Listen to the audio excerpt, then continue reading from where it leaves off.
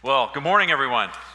It's good to be with you. It's been a little while, I've been saving up a few words for you, so watch out. I've looking forward to being here together. And I don't know about you, but I have really enjoyed the book of Ephesians.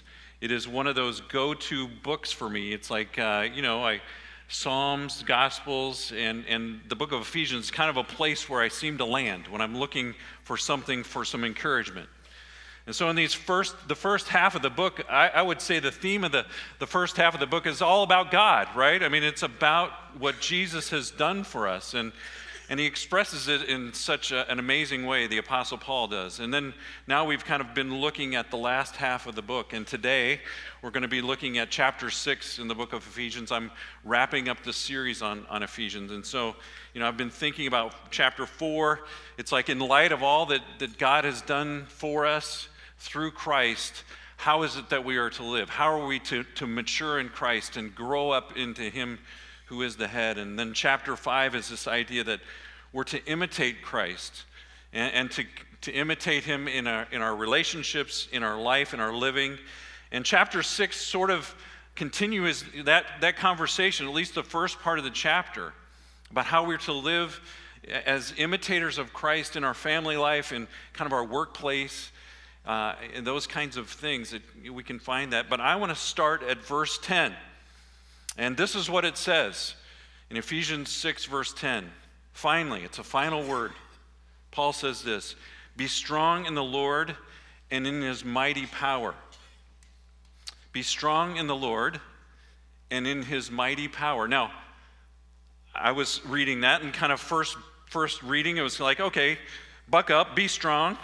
And then I kind of read the last half of that, and it made me pause just for a moment. In His mighty power. What does that mean?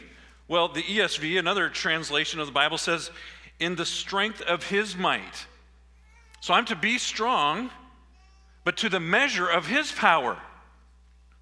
To the measure of God's power. I'm like, that's a little mind-blowing.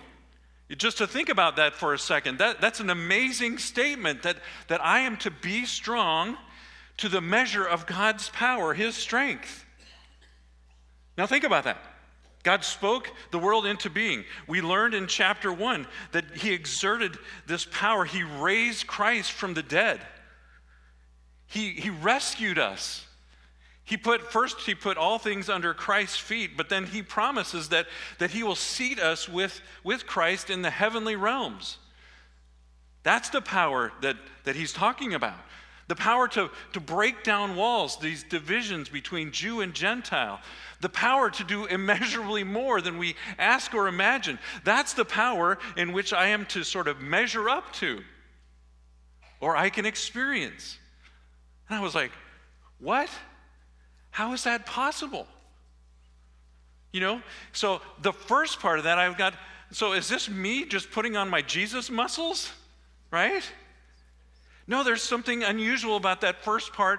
The first word, in fact, is actually, I decided that I would look at the original language that Paul uses, and it doesn't come across in English, but it is in Greek, this idea that this power to be strong, it's an imperative, but it's a passive. In other words, it's not something that comes from within. It's something that comes from outside of us that we can experience. So this power to be strong in the Lord is not simply powering up or exercising sort of my Jesus muscles, or my physical strength, or my strength of personality, or this idea that I'm powerful. To be strong in the Lord is not the absence of human weakness, or fear, or pain, or disappointment. To be strong in the Lord is to be a person who is humbly and courageously, fiercely trusting God. That He is at work in places that I don't often see, or in ways that I don't often understand. In fact, when I'm weak, when I'm afraid, or I feel powerless, is often the time that God's power can be most evident in my life. So, I want to illustrate that a little bit, I was trying to think about what does that look like, So I'm confessing to you, I stole this from children's ministry, okay?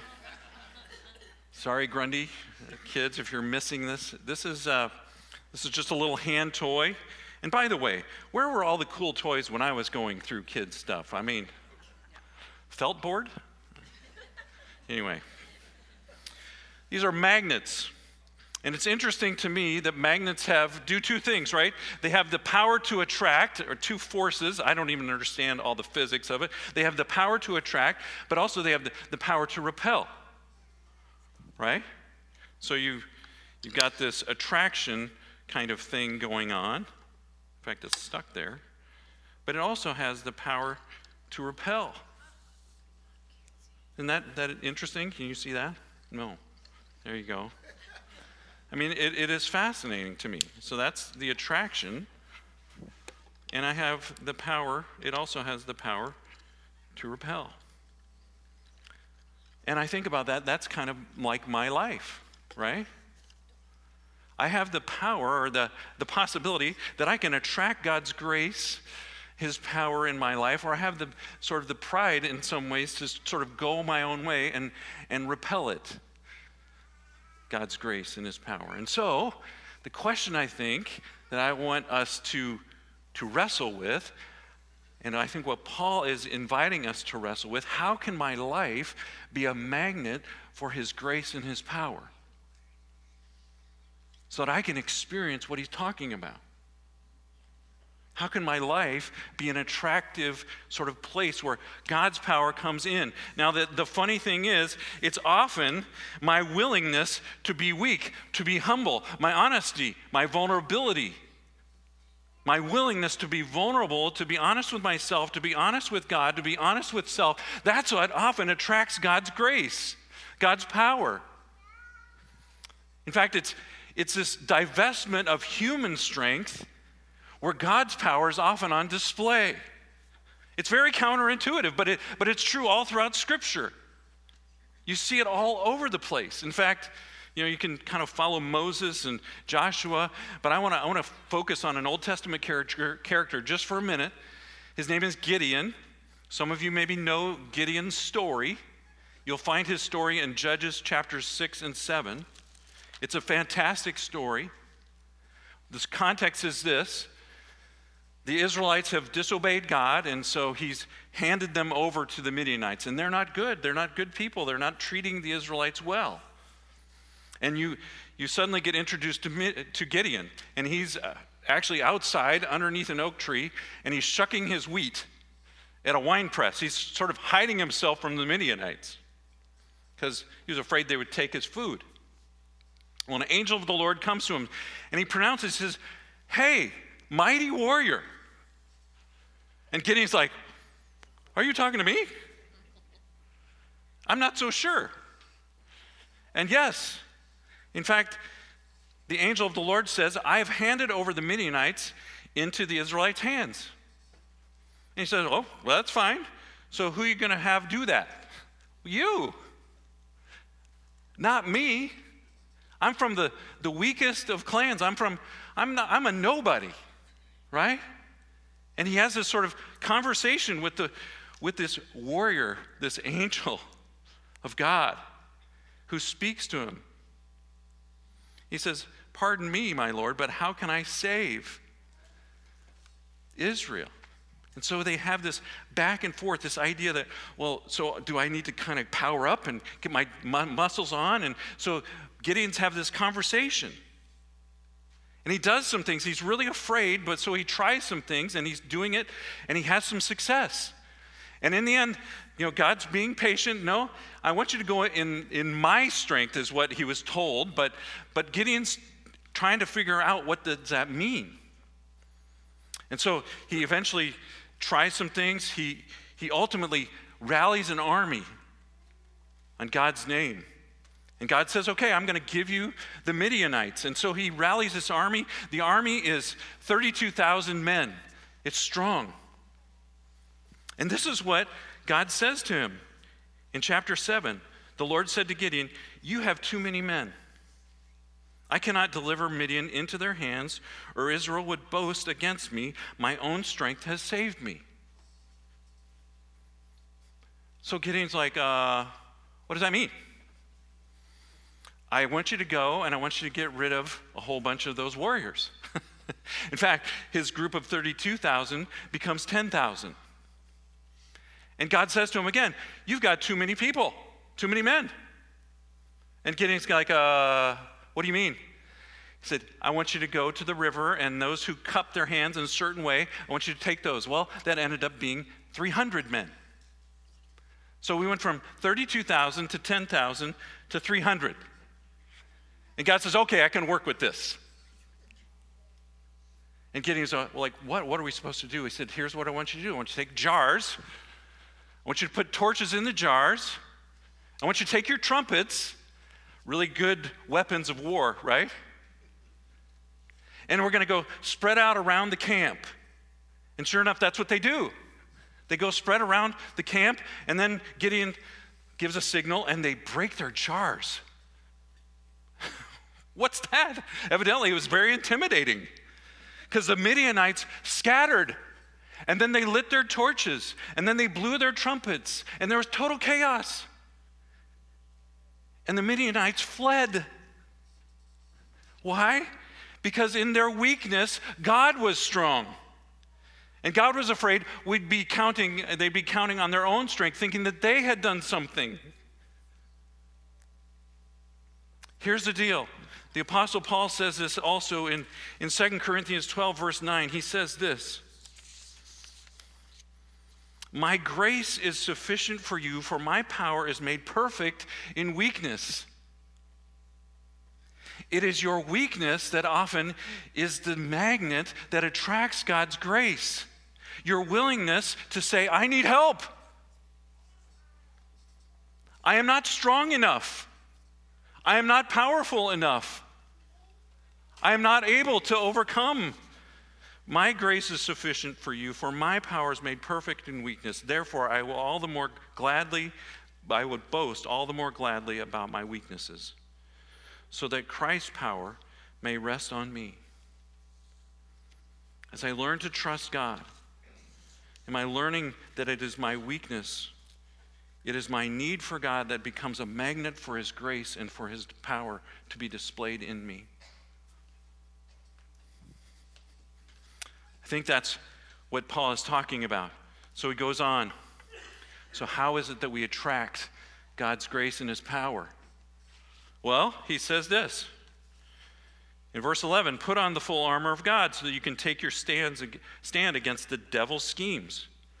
For our struggle is not against flesh and blood, but against the rulers, against the authorities, against the powers of this dark world, and against the spiritual forces of evil in the heavenly realms. In other words, he's saying this. Look, you need to recognize that life is a battle. In fact, we are in the middle of what he would call a war zone. And our enemy is real. And he's powerful.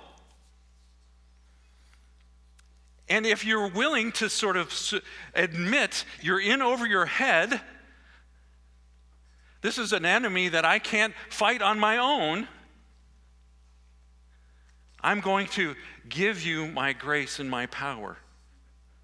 And I think it's so true. We need to be reminded that this enemy is real. Evil is real. We live in a world that life is a struggle. It is a battle, my friends. In fact, he describes this enemy, if you will. He says it's personal. It's not like, fighting on a video game. It's not out there somewhere. It is personal. It's more like a wrestling match, hand to hand. It's supernatural.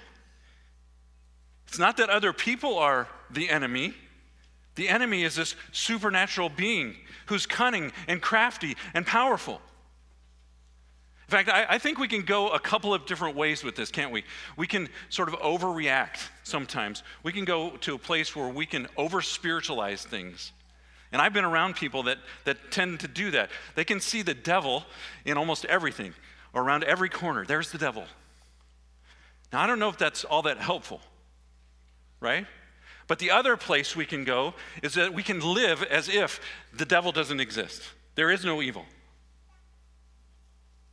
And I don't think that's helpful either.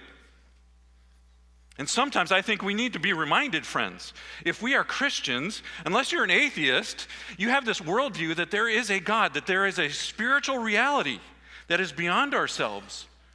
And Paul is saying, look, you need to recognize this reality exists, and it is powerful. I mean, just as I was preparing this message a couple of weeks ago, I got a call from a dear family in our church. And it was through their extended family. They had had a tragedy. A young dad, a father of 2 children, had taken his own life. Now, there's not a lot of human answers for that, friends. That's evil. You know, I know that some of us have been, we just keep thinking that if so-and-so would just change, maybe it's a spouse, maybe it's a friend, maybe if I just did more to make them change. But I have to say to myself, and I have to remind myself, I don't have the power to change a heart. I don't have that. If you think you can change somebody, good luck with that. Or you think about all that's happening in our world. There is evil on display. There is evil on display. And part of being a magnet for God's strength is recognizing that I'm in over my head. You know, my friends in recovery, they know that an attachment or an addiction, there's something more going on there. Something beyond themselves. And the first step to actually getting over it is actually admitting to say, I'm in over my head with this. I can't do this. I can't change. I need help.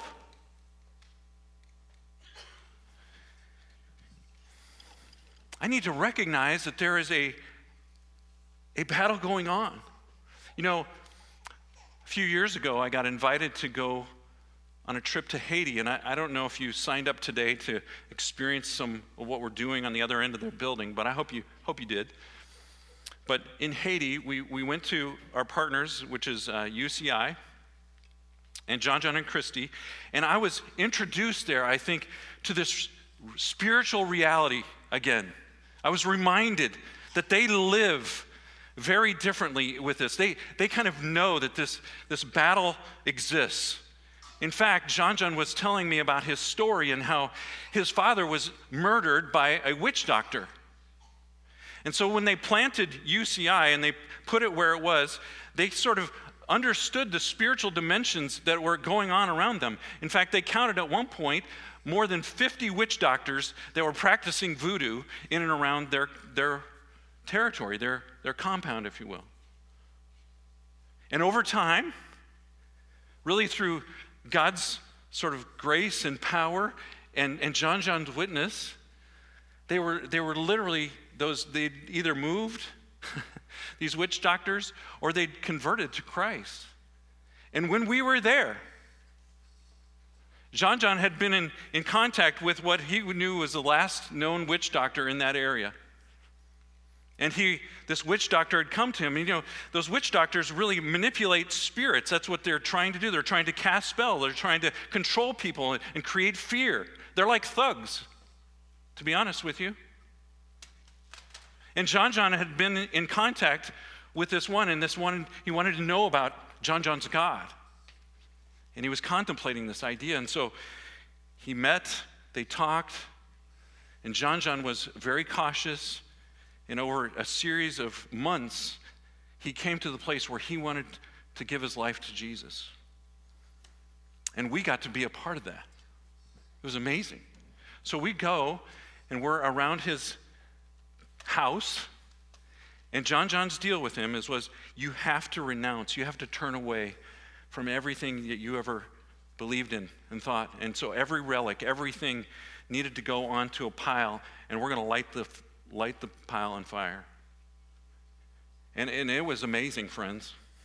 I literally thought I was watching a person right there in front of me going from the kingdom of darkness into the kingdom of light, or going from death into life. It was an amazing experience. We circled around the house. We were singing songs. We were praying. And then we began to see people coming out of their houses around the hills around there. And there was something amazing happening right there. But it had nothing to do with us. It was God and his power overcoming evil.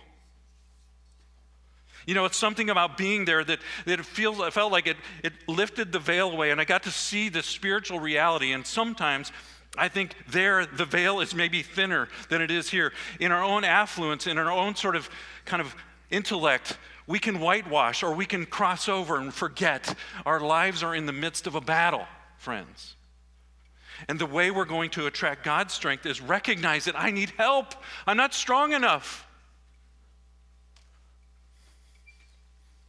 I'm not strong enough to deal with the things that are happening in my life. I need help. And so as Paul says this, so what do we need? We need the resources of God. That's what we need. I need to put on. I need to act in and put on the resources of God in my life. That's how my life becomes a magnet for his strength and for his power. Am I willing to use his resources? He says this, therefore put on the full armor of God so that when the day of evil comes, you may be able to stand your ground, and after you've done everything, to stand. Stand firm then with the belt of truth buckled around your waist, with the breastplate of righteousness in place, and with your feet fitted with the readiness that comes from the gospel of peace. In addition to all this, take up the shield of faith with which you can extinguish all the flaming arrows of the evil one. Take the helmet of salvation and the sword of the Spirit, which is the word of God. You know, here is Paul. He's in prison. He's likely chained to a Roman soldier. That's how they would make sure the prisoners wouldn't escape. So he's likely chained to a Roman warrior. He's looking out. He's trying to describe these ideas, these concepts, these spiritual realities, and he's looking at the Roman warrior. It's like putting on that. And he uses these physical objects to describe these concepts, this idea of God's resources for us. So he says, put on God's truth, this idea. I have a friend who will say this often. He says, you want to mess with the truth, you will never become the person God intended you to be. Think about that.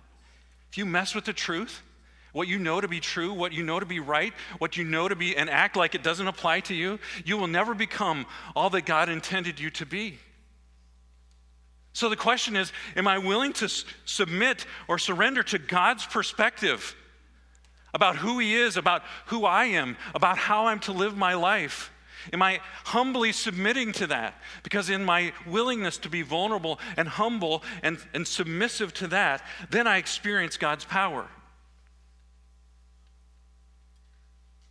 Or if I think I can create my own truth, or if I'm simply going to lap up the truths that are out there, the narratives that are out there in the world, I'm going to be sort of repelling what God wants to do in me. Or am I willing then to put on this breastplate of righteousness? What is Paul talking about? It's right living between God, right living between human beings. This righteousness, this idea. In other places, Paul has laid out for us this concept that there was one who knew no sin. In other words, he was perfectly related to God, perfectly related to human beings. He knew no sin. His name is Jesus. And he took on sin for us. Why? So that we might be brought to God. And it is by faith, by trust, by humble submission to him that he infuses us with his righteousness. He infuses us with his character. He infuses us with his holiness. But it's a willingness to surrender and trust him. Am I putting on the righteousness of God? This breastplate of righteousness. Am I having my feet fitted with the readiness that comes from the gospel of peace? I kind of like this interesting image. I was reading a commentary about it. He was trying to describe this, and maybe it'll help you envision, but he was talking about the Roman boot. He said it's not really some kind of light thing, you know. I've got my dudes on. They're light. No, these would have been metal, he was saying. Probably like metal cleats, really heavy. And the idea is that when you're going to battle, which is mostly hand-to-hand, you need to stand and stand firm. And so if you're on the rock, is your life prepared to stand? Even when there's chaos going around you. Is your life fitted with the gospel of peace? In other words, are you rightly related to God? Or have you experienced peace with God, His forgiveness and His freedom? But also, are you experiencing then the peace of God? Guess what? I don't think Christians have any more or less worry than the rest of the world. But we have access to a resource where we can come to Him with the things that we're afraid of. We can come to Him with the things that we're worried about. We don't need to give in to despair. We can say, God, this is what is troubling me. I'm afraid. And in your weakness, He'll bring His peace. He will guard our hearts and our minds in Christ Jesus. Or you think about this idea of taking up the shield of faith. Now, for a Roman soldier, a shield would have been about a 2-foot by 4-foot piece of wood, a thick plank of wood. And they would stand it up in the ground as a shield, literally from flaming arrows that would come their way. And I think about that my faith, my trust in God in the midst of these fiery flames of life that come my way, my faith will guard me, will help me. And then he says, take up the helmet of salvation and the sword of the Spirit. What does it mean to put on this helmet of salvation? What is he talking about? Well, this idea that I know that I'm rescued, that I'm God's child, that I've been forgiven, that I know where I'm going. I have His salvation in my life. I've settled that. I don't know if you've ever played football. I played football in high school and in junior high. And I was sometimes bad, and sometimes I was okay. But 2 pieces of equipment, my shoulder pads and my helmet, those 2 things sort of gave me an abundance of overconfidence. I thought I was indestructible in some ways. You know, and then I got hit, right? And that kind of changed me. But there was something about it that I had confidence that I could be in the battle and I was going to be okay. Some of you need to know that. You need to settle your stuff with God so that no matter what happens to you in this life, you know where you're going. You know whose you are. You know what hope you have. Have you put on that helmet of salvation? And lastly, are you using the sword of the Spirit, which is the Word of God? Are you making that more and more a part of your life? In fact, it sort of ties all these other things together. You want to be an attractive sort of magnet for God's strength and His power? Use His resources. Humble yourself.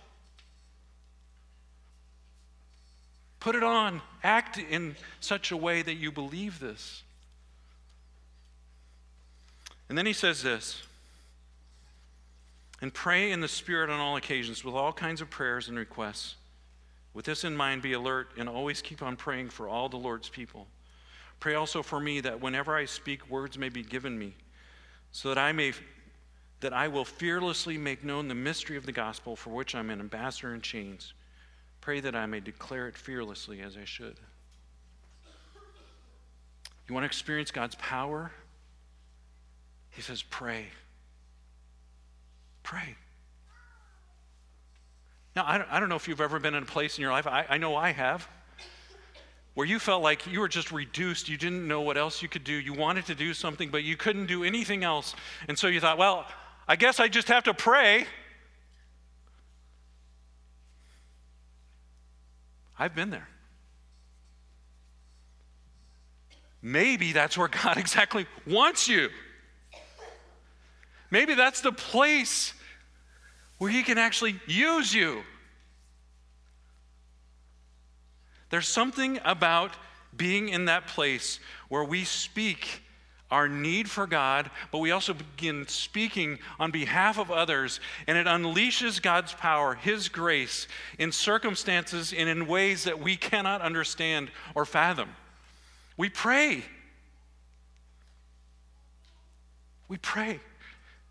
I got to tell you, friends, you know what the thing that most recently has deepened my prayer life? Being a parent of young adults.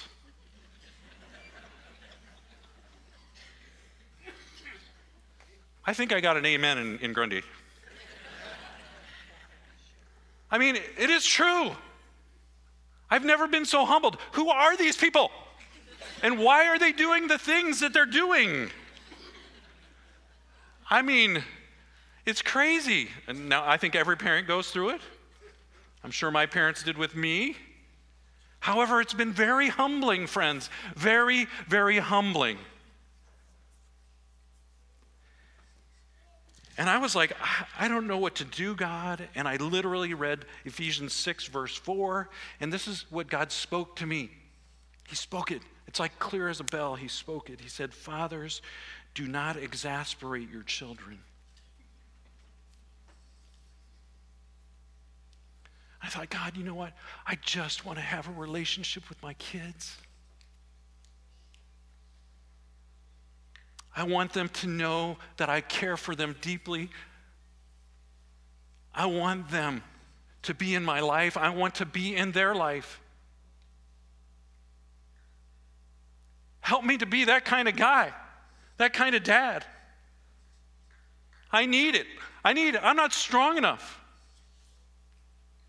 I don't know what to do.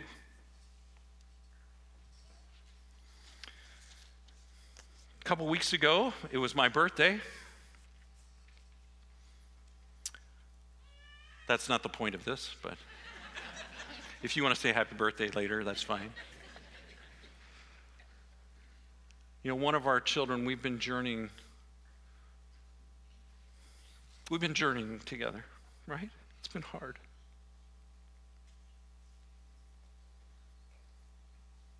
And this card came in the mail. And it's not so much what it says, okay?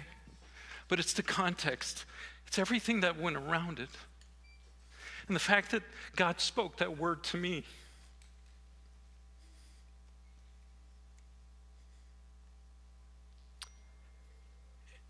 I just want to be in a relationship. And she said the same thing.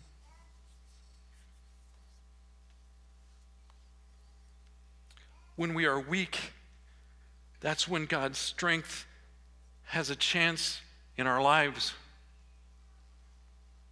When we're vulnerable, when we're honest, when we're willing to say, God, I need your help. I am not strong enough. That's when His power can be unleashed in you and through you. Let's pray.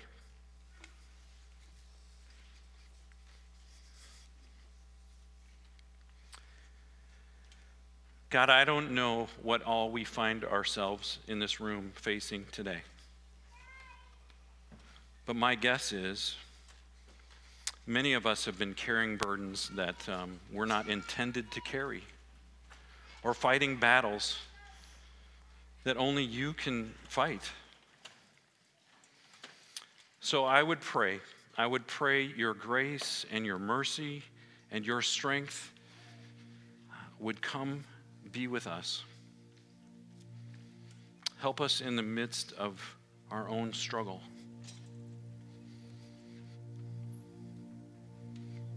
Whatever that is, God.